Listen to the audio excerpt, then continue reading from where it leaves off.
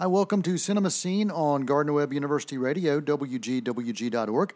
I'm on the phone with Amy Fuller Brown. That's right, I knew her as Amy Fuller. Actually, Diane Amy Fuller. Years ago, back when we were kids, she got married to some dude named Norm Brown, and now she's Amy Fuller Brown. Amy, how are you? I'm good. How are you? Great.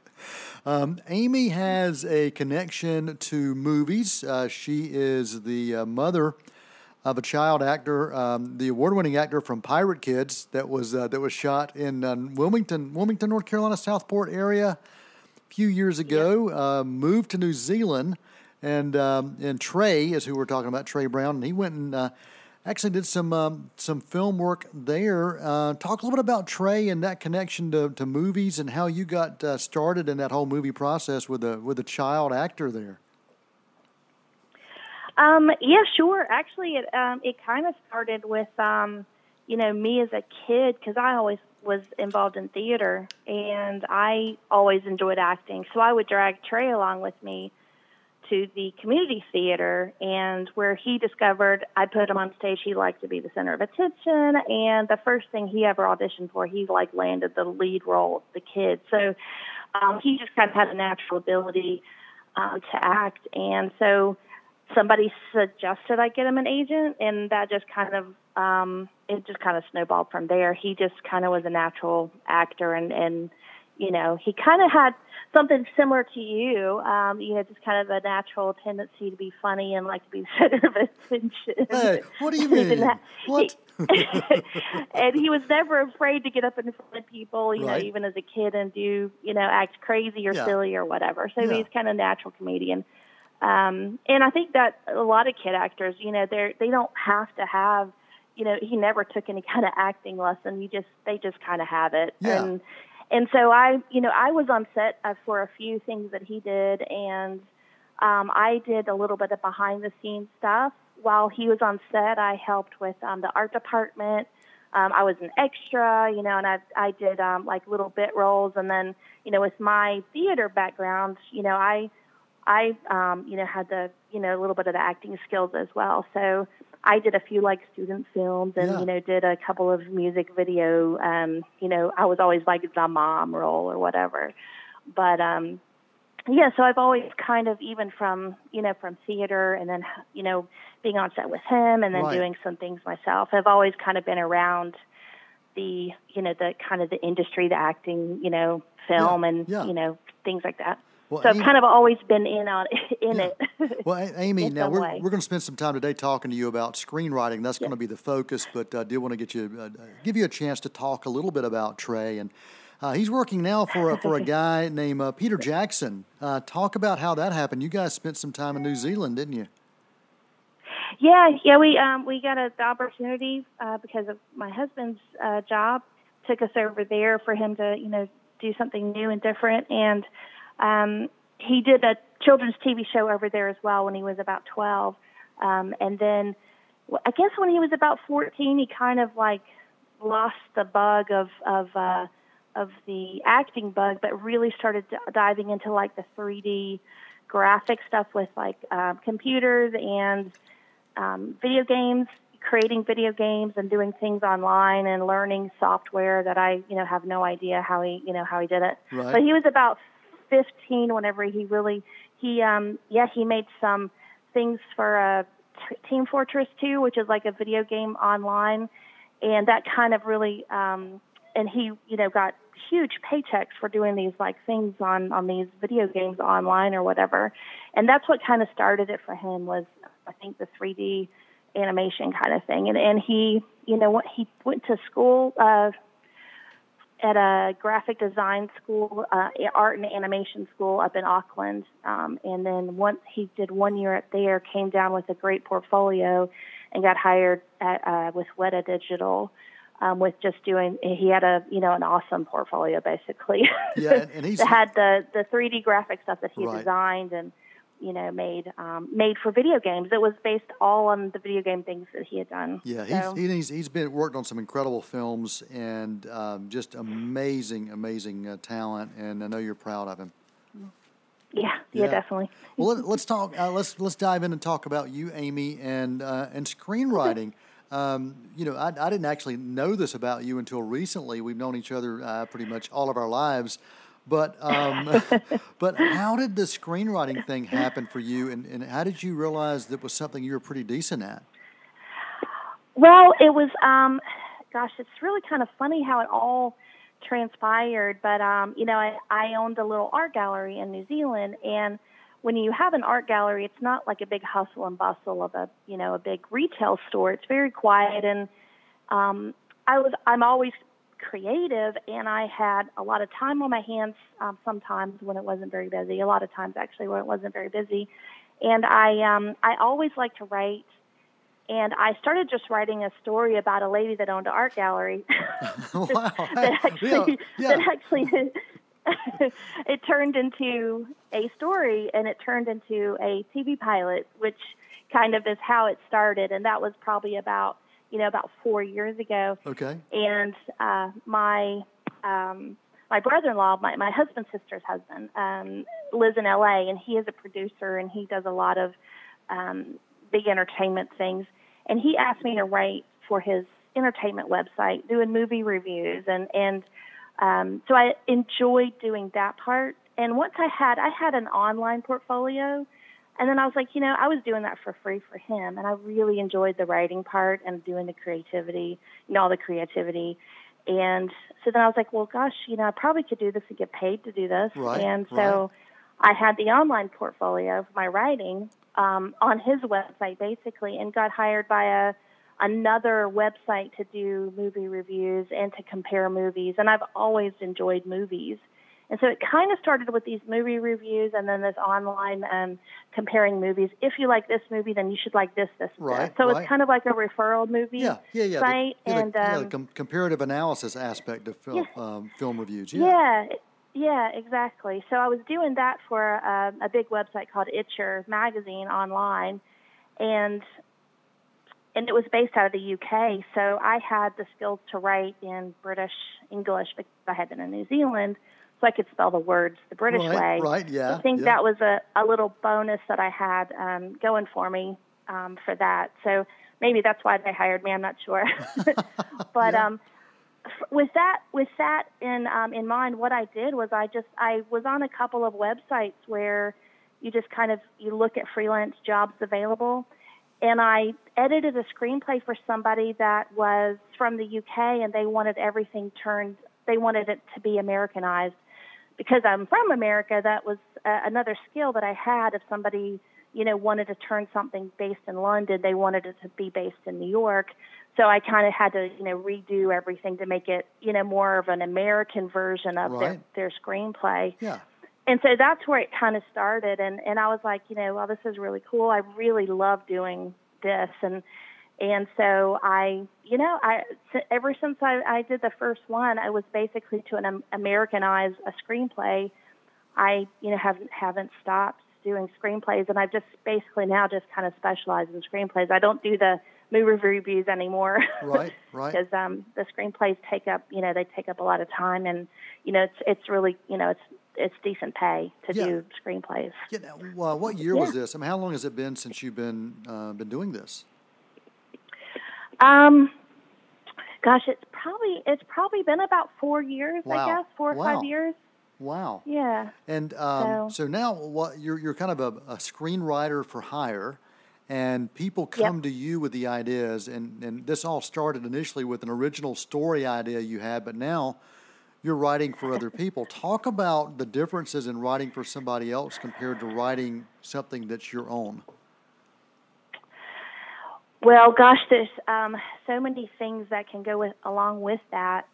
A lot of times people have a really great story, but they just cannot write dialogue that sounds natural. And so they will hire a screenwriter to just go through and revamp the dialogue. And that's something that I really love doing too.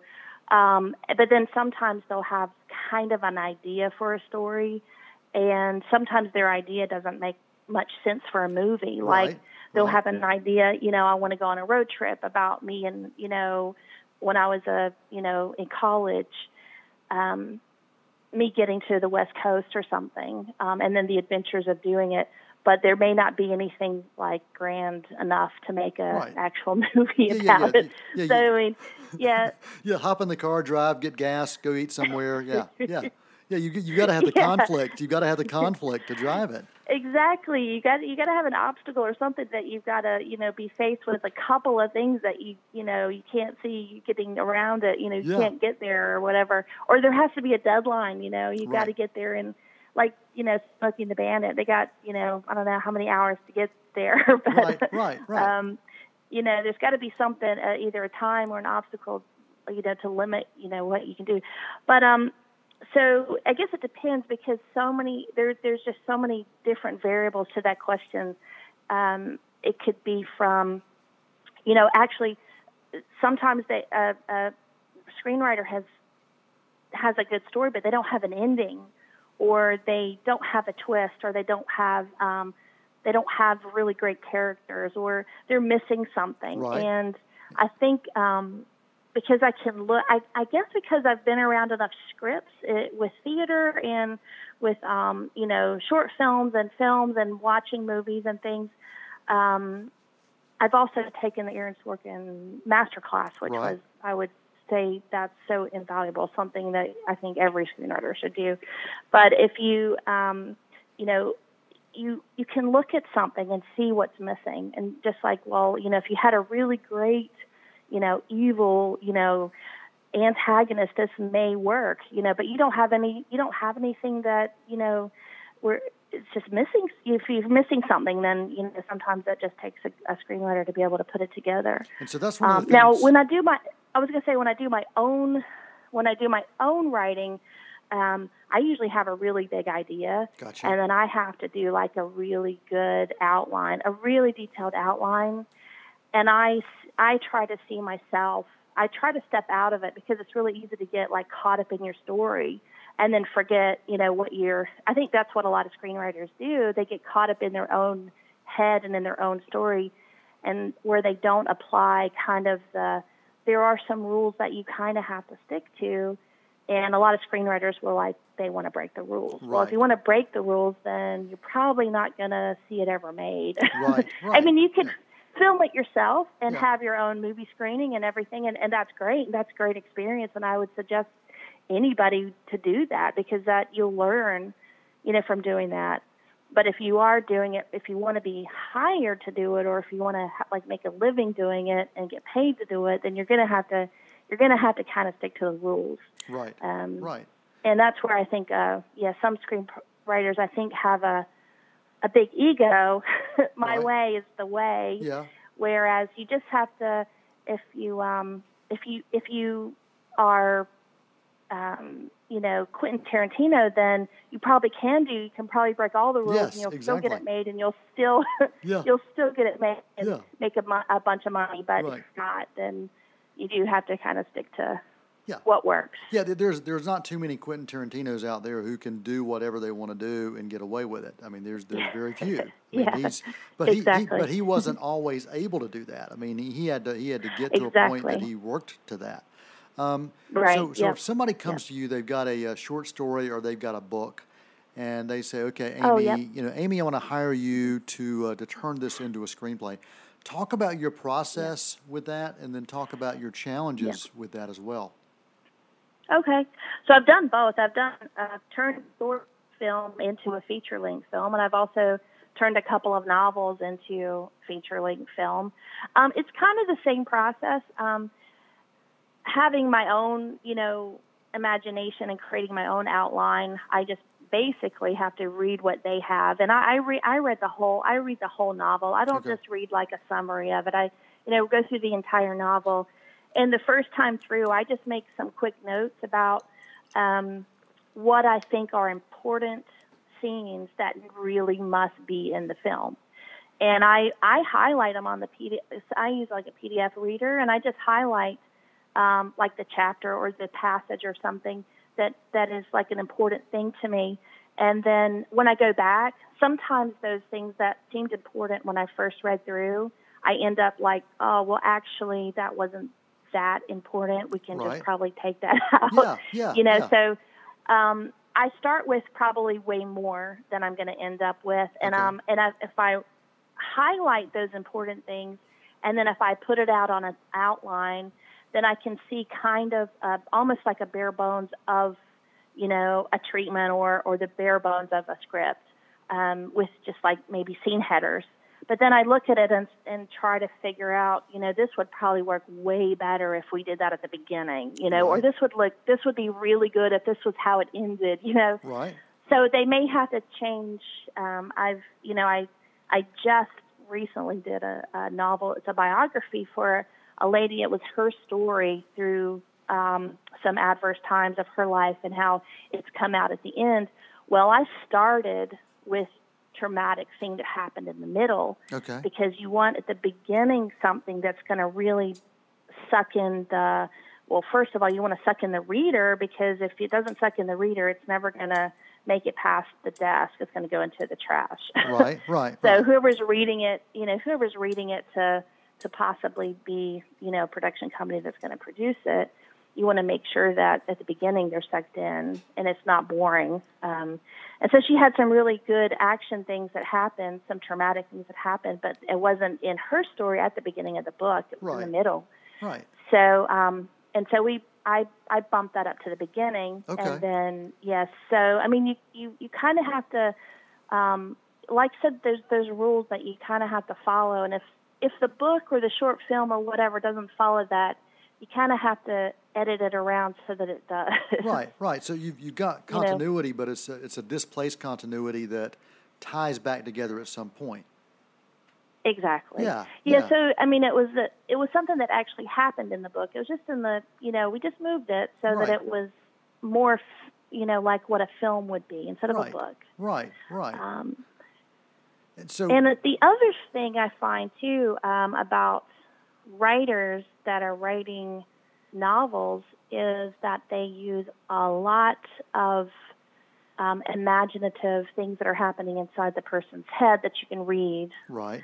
And that's not how a screenplay is written. Right. And so everything that you write in a screenplay has to be able to be filmed.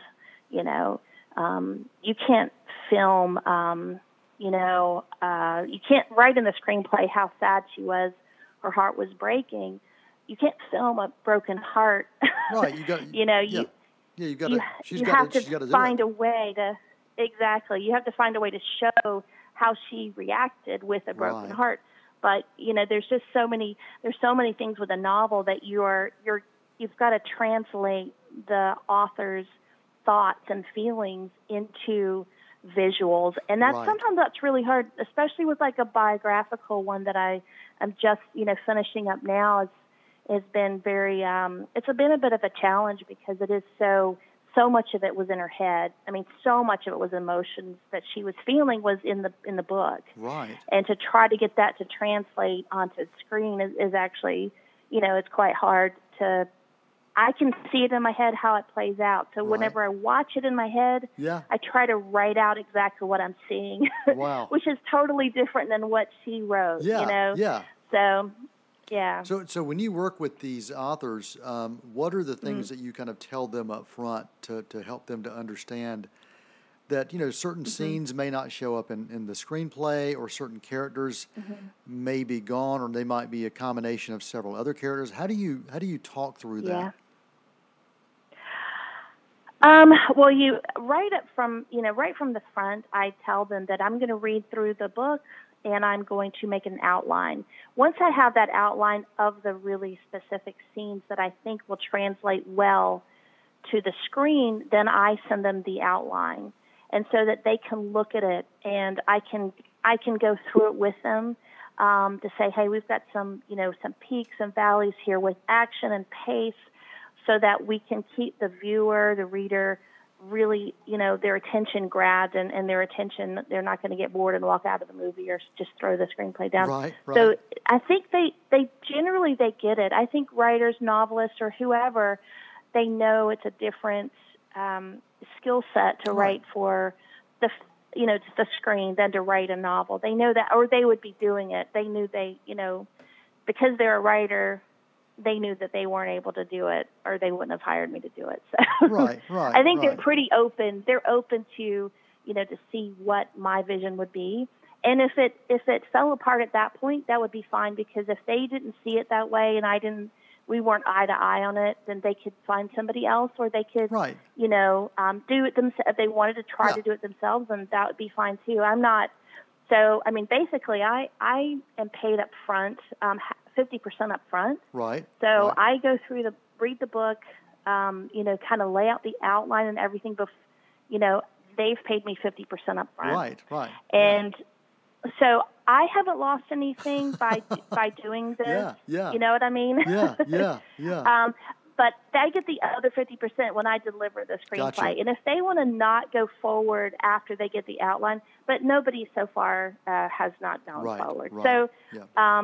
but there has been back and forth. Say the biographical one, I had her mother giving her some advice to try to bring in a little bit of like an arc in her character. Well, this is what changed her. But then she came back. She go, well, my mother didn't really do that.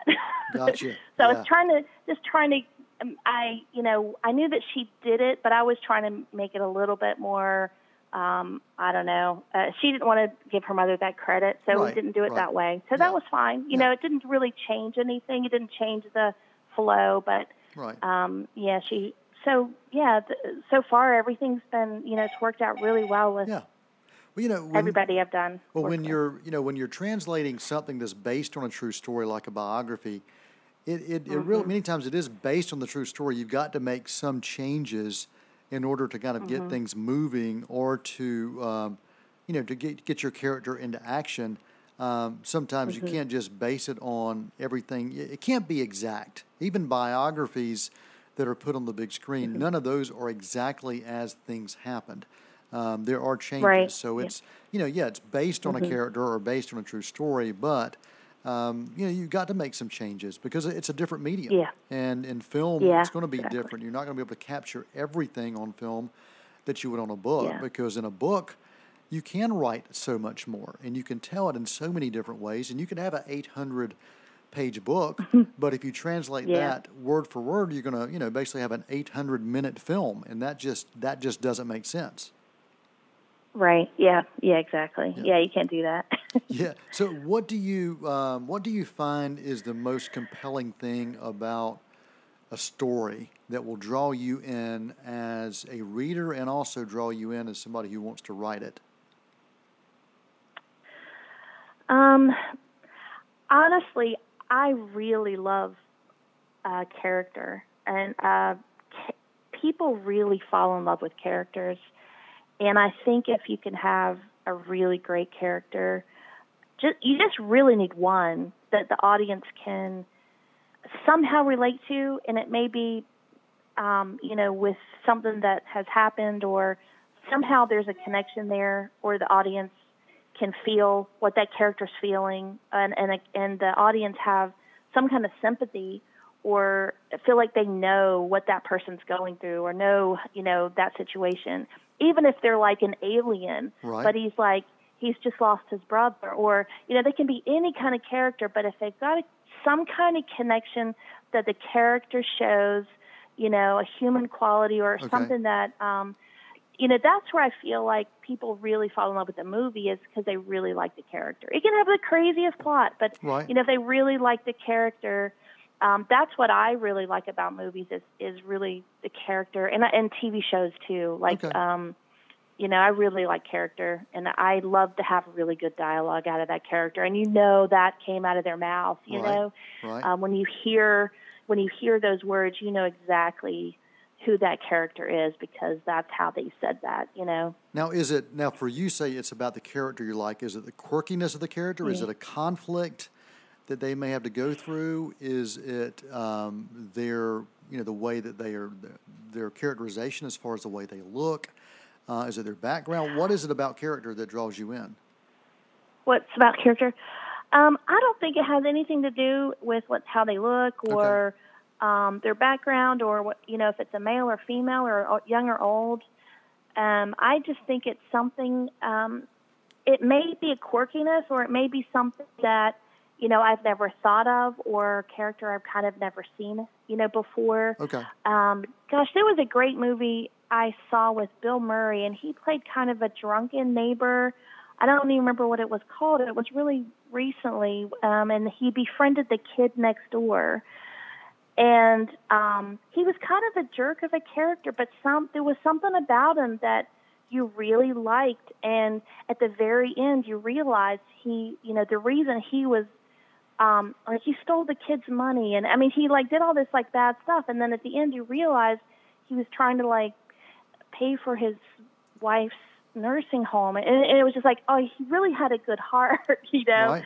I don't remember what it was, but it was the character it was itself. St. Vincent, I think, was the name of that. That's what it. Yeah. No, I love that movie, and for some reason, I love that Bill Murray character, even though he was old and kind of nasty, and there was something about him that was right. I don't know. Sometimes you can't put your finger on it, yeah. but it's just something that you maybe just connect. You have something that you can understand that character for some reason, and I don't know. And I think that's for me, I think that's what makes me like a movie or a TV show is really connecting or just enjoying watching the character grow or, maybe do things you didn't expect or, I don't know. Sometimes it's, the unexpected character that you're like, wow, I can't believe you did that. Or whatever. Is it important to you to have the character arc where you see that character change in one way or another? Well, that's one of those rules. That's one of those rules I know that is kind of there for a reason. You want your character to evolve somehow.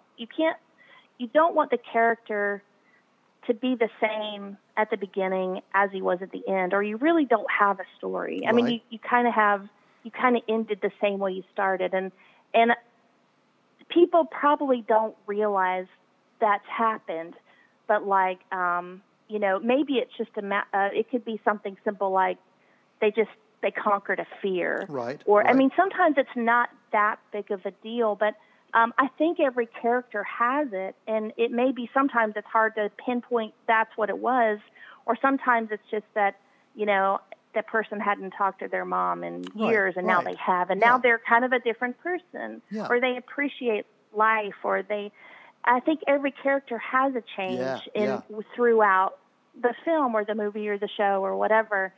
So I think it's important that your characters somehow evolve and change, and be a different person at the end, or somehow it shows, what they've done has caused them to do something different now in their life, or something better or whatever. So I do think that's part of the story, and that's part of the formula. That's kind of part of the rules. But it may not be something that you can say. It may be really hard to say to somebody. This is the exact point of where this happens. It may be a transition throughout. But I think that's important. I think that's important, and to have a well-rounded story and feel like, that you didn't, sometimes you watch a movie and you're like, well, gosh, the ending was such a letdown, or sometimes you feel like that is they could have done so much more, or, or why did they stop it there? We could have seen what happened 5 years from now, or whatever, whatever it may be. And I think a lot of times movies they kind of drop it too soon. But then, my husband says, well, don't you want that to be your imagination? Don't you just want to imagine what happens next year with that character? And I'm like, no, I want them to show me. I want them to tell me I was right. Yes, you want something to conclude. You want that. You want closure. You want closure. I want closure. Closure. Some people are okay with kind of leaving it open, but I do want closure, and I think it's important. And everything that I ever write, or I advise people to write, just make it a solid ending. Gotcha. People want a good ending. They just want something. They want to leave the theater feeling better than when they went in. You don't want to come out of there bummed and unless it's a drama. I mean, if it's a drama, sometimes you have to have those bad endings. Yeah, but even Still Magnolias. Okay, Right. she died at the end. But you come out of that movie better. I mean, you come out of that movie going, gosh, that was such a great movie. Right. Even right. though the ending was not the one maybe you wanted. You had a closure. Yeah. You know what I mean? Yeah, makes sense. You had a, but yeah, so, but some people don't mind a kind of left open kind of, ending where you can imagine what happened, down the road. But I like it to end. Well, Amy Fuller Brown is our guest here, and we have to wrap things up. But Amy, I want to give you a final chance. She's a screenwriter, and I want to give you a final chance to just share any comments to our listeners about screenwriting and about story and anything that you want to share that you think is relevant for them. Yeah, well, I just say if you want to be a screenwriter and you want to, make a living from screenwriting, first and foremost, I just want to mention that you do not have to live in Los Angeles or New York. You can do it from anywhere. You can do it from overseas. You can get paid doing screenwriting, editing, writing your own original things or doing whatever you want to do. If you love screenwriting, you can definitely do it from wherever. If you want to write for TV, you're probably going to have to move to LA or New York. But if you want to screenwrite or do things for feature films, you can really do it from anywhere. I mean, if you get hired to do it, wherever, move you to LA or whatever, that's cool. But I think people, sometimes they say, well, I can't do that. I don't live in LA, but you can do it from anywhere. So awesome. I just wanted to maybe say that. Okay. Well, if anybody's interested in getting you to write for them, what's the best way to do that? Well, so if you want to go to, I have a website where you can go to, it's called screenwriterpro.com.